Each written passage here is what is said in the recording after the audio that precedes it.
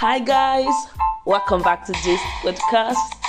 And if you're just joining us, this is Gospel in Simple Terms podcast, and we are super excited to have you with us on a beautiful Sunday like this.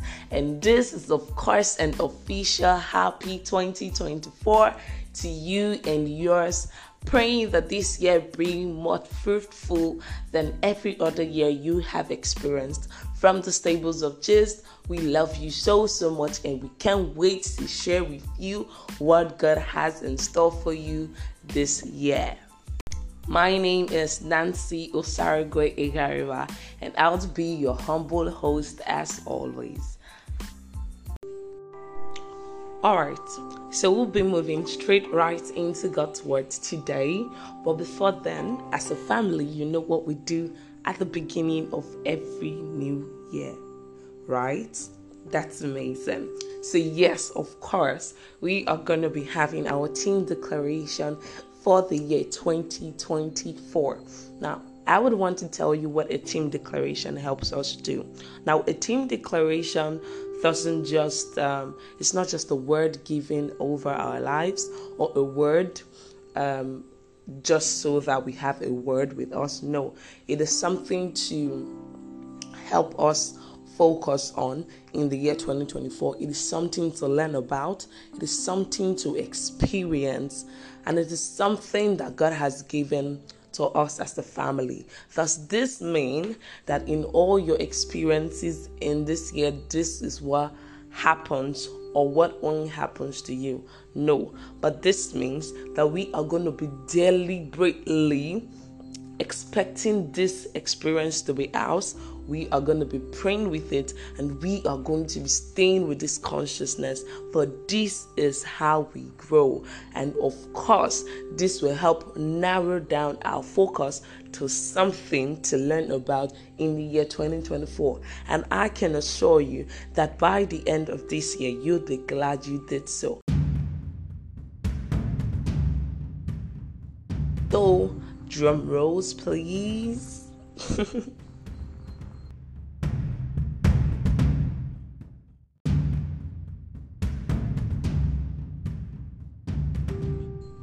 Our theme for the year is no other than love.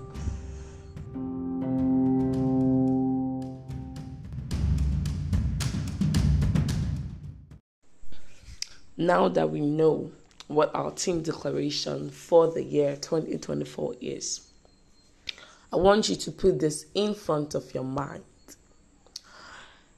That 1 John 4 verse 8 and John 13 verse 35 commends us that as disciples of God, we ought to love one another.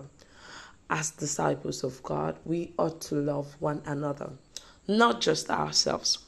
We have to love other people, for by this shall men know that ye are his disciples. So in the year 2024, we are going to deliberately learn about love and how to express it. We're going to deliberately learn about love and how to express it. We're going to be conscious of the fact that we carry God on the inside of us, and it has no option than to reflect in our lives. So straight right up, we'll be going into God's word for us today. And God's word for us today says, what happened? What happened? So it is love, a semicolon, and what happened. So yes, what exactly happened? What love are we talking about? And bringing us God's word today is no other than my humble self. And God is going to be using me to teach on what exactly happened in the whole story of love. All right? I need you to be expectant. But before then, let's quickly say a short word of prayer before we move into teaching of God's word. Heavenly Father, we thank you for such a great opportunity like this. Thank you for teaching us by yourself through me. Thank you for strength. Thank you for understanding. Thank you for a receptive heart. Thank you for an open mind. Thank you for opening our eyes and our ears to receive from you. We decree and declare that by the end of this lesson, our lives are changed for better. Thank you because we learn to express your love better, and our action speaks of the growth we experience as a family in the name of Jesus. Receive the glory now and always, Father, for in Jesus' mighty name we pray. Amen. So yes, our topic is taken from the theme as well. So what exactly happened? How did we come about with love? Now, I want you to imagine something for me. Imagine being told by someone you don't know that they love you. That's weird, right? Or by your sibling. Yes, your sibling. Your sibling who rarely says, I love you. Sometimes we have siblings like that. And then we have the ones who basically tell you they love you almost every time. But then we have siblings who love you, but they hardly tell you that they love you. They just bypassing ways to say it. And then when they want to tell you they love you, they are most sincere. I love you. It's actually, I just hate you like this. But we know what you're trying to say. Okay? So imagine hearing that I love you from your sibling who rarely says I love you. And so you doubt it at first, Abby. Somebody just walks up to you and say I love you. You're like, from where to where? Right? Okay, so it is normal for you to doubt. And then if it's your sibling, you may even proceed to as far as slapping your younger sibling before asking the question, what happened? Now, for this part, I'm actually talking to the hard Nigerians we have. Jesus, some of you are extremely hard. Well, it's not your fault. Okay, so before you ask the question, what happened? The slap have landed on your sibling face, or you are just waiting to hear nonsense so that you just have every full right to actually hit that your sibling. But then, this is the only reason this is similar to whatever you would have done is because against all odds, something tell you that as much as these people might not be serious, there might just be an ounce of truth in what they say. Because if you don't believe this at all, you really do not want to know why they are saying they love you or what exactly is happening. You just want to move on with your life, right? But because a part of us feel that they may eventually just mean what they have said, we want to ask why they are saying it, what exactly prompted them to say it, okay? And then because of this, our inquisitiveness basically just rises up. And then this is what brings us to the topic today, what happened? Now, I am legitimately telling you today that you are loved. I mean, somebody just loves you excessively to the extreme. Is there any other word that exceeds the extreme? Well, this person loves you above the word that exceeds extreme. Okay? So you are loved. Somebody asked me to tell you that he loves you. He loves you a great deal. So yes, now you are free to ask me what happened. Why am I telling you that somebody loves you? Why am I telling you today that you are loved a great deal? Why? Great. Now, the issue is, I'm telling you because I was sent to tell you. Okay, so let's open our Bibles. Let's open our Bibles to the book of Matthew chapter 27. I'm basically going to be summarizing that, but I'll need you to do well to read this as the podcast go on. But if you know you can't do both side by side, basically just follow up on what I'm going to say and then you can go back to it just because of time. I would refer to some verses along the way. Okay, so Matthew chapter 27 basically tells us about the suffering of Jesus before he died, and then the burial of Jesus. So Matthew chapter 27 talks about the whole episode of God's love for you. Now we see in our most popular scripture, but it's really, people really just say it like that. But in John 3:16, the Bible says that God so loved. Anytime I read the scripture, it just makes me wonder whether some people know what it means to be so loved. For God so loved the world that he gave his only. Some other version says he's one and only. Now the Bible doesn't just give you terms. It basically tries to express it to the very best for you to really understand what is happening here. He gave his only son, Jesus.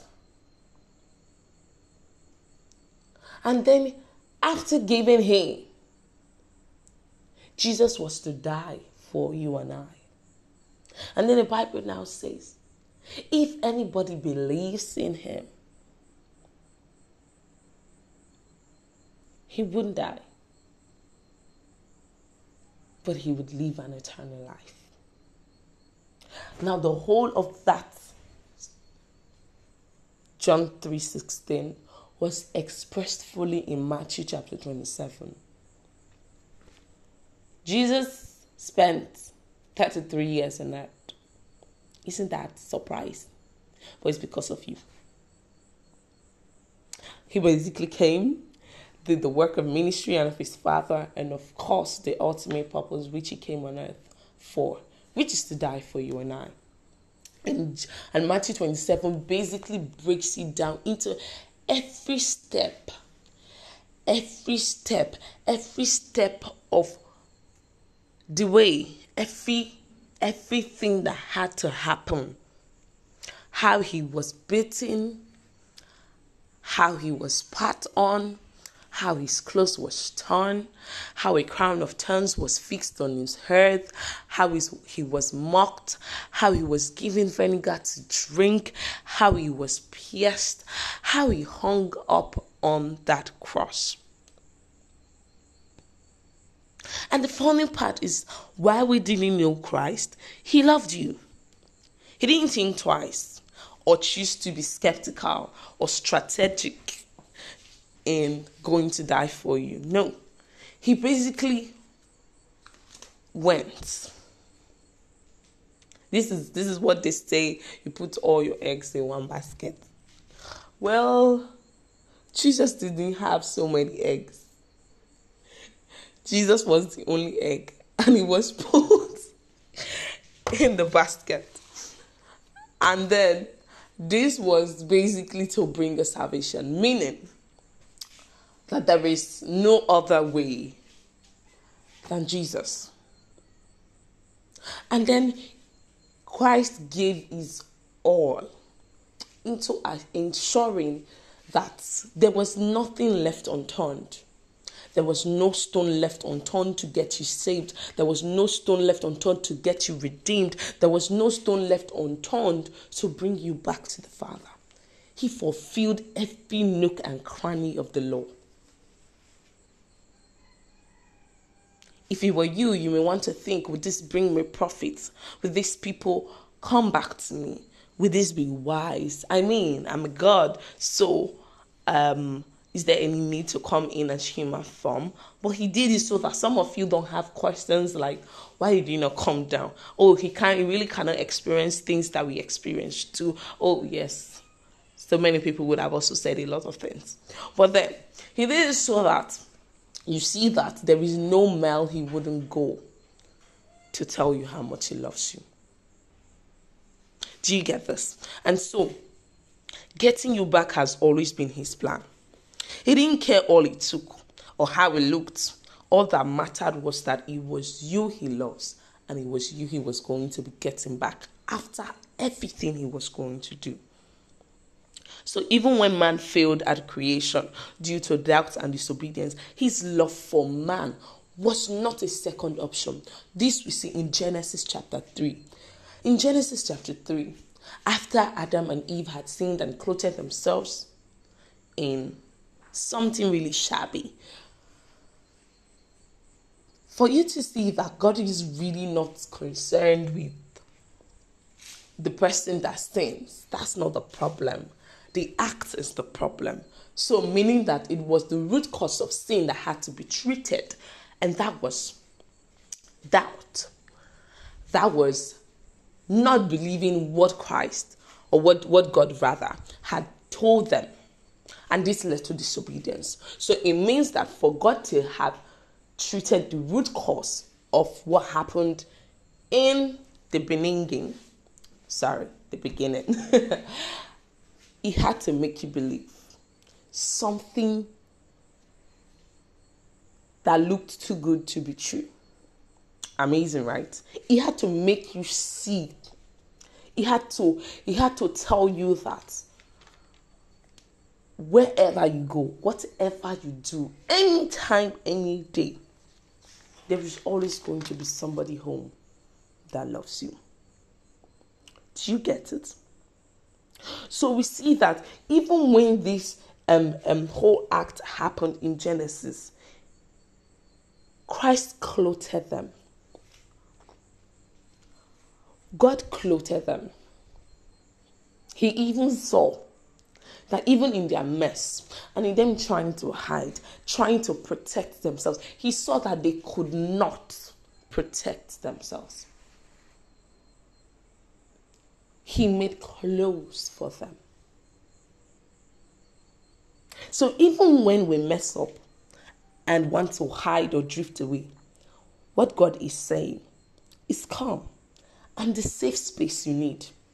You want to hide? Come. I'll give you love. I'll give you rest. He says he made the clothing better than what they had, regardless of how messed they were. Now, there is no mother that sees a child that eventually messes up him or herself and then leaves the child to wash him or herself up. Even if that child goes into jump into water, you cannot be as clean as when the mother cleans you up. You cannot be. And then when we see our children wearing some kind of clothes, you just wonder, how did these children think? But then as a mother, you are wiser. And then you go get something better, or even as an elder sibling, because you know what is best. It is not because you really, really have to. I don't want to use that word, because they can literally just come outside like that and you wouldn't mind. But because of love, somebody say love cares. Love cares.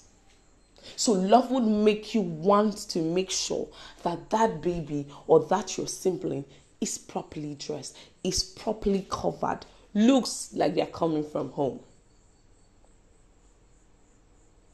Now, the disposition of our Father is always that of love. That is why our team scriptures tells us that for people to know that we are disciples of God, oh yes, you have to love.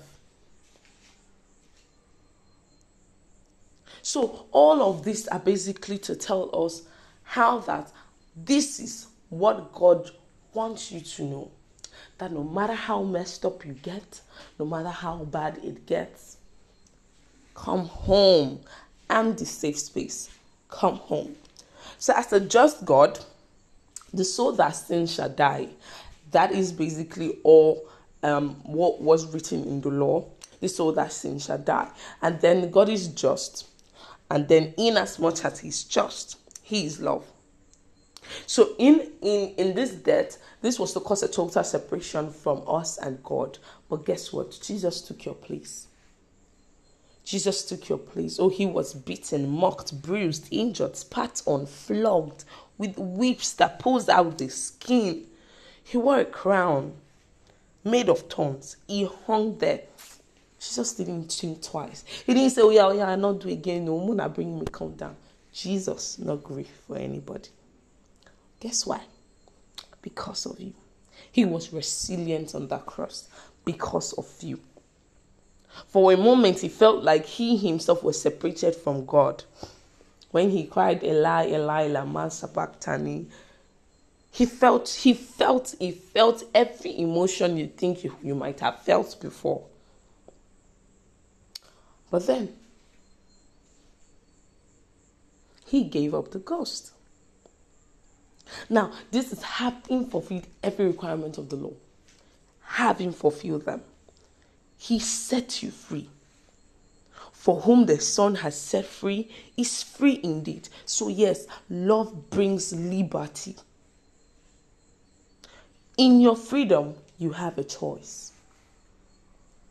In your freedom, you have a choice. You have a choice to believe that all that Christ has done on the cross has made you saved. You have a choice to believe that all that Christ has done on the cross granted you salvation. You have a choice to believe that he paid for your sins. He pays for sickness. He paid for poverty. He paid for depression. He paid for pains. He paid for heartbreak. You have a choice. But it gives you freedom. Do you want to be free? All you have to do is believe. Now, this is what exactly happened. And that is what God has asked me to tell you today. That I love you, dear son. I love you, dear daughter. I'm super proud of you. Can't you see? Obviously, it's in the scriptures. I love you. And I have done this for you. All I want you to know that I'm calling you back home. Come. I'm the safe space you need. Do you think you are so far? God is saying, I'm the safe space that you need. Do you think that you had messed up a great deal? God is saying, I'm the safe space you need. Do you think that there is no better road for you? I'm going to put it that way. Or do you think that there is condemnation for you? God is saying, I'm the safe space you need.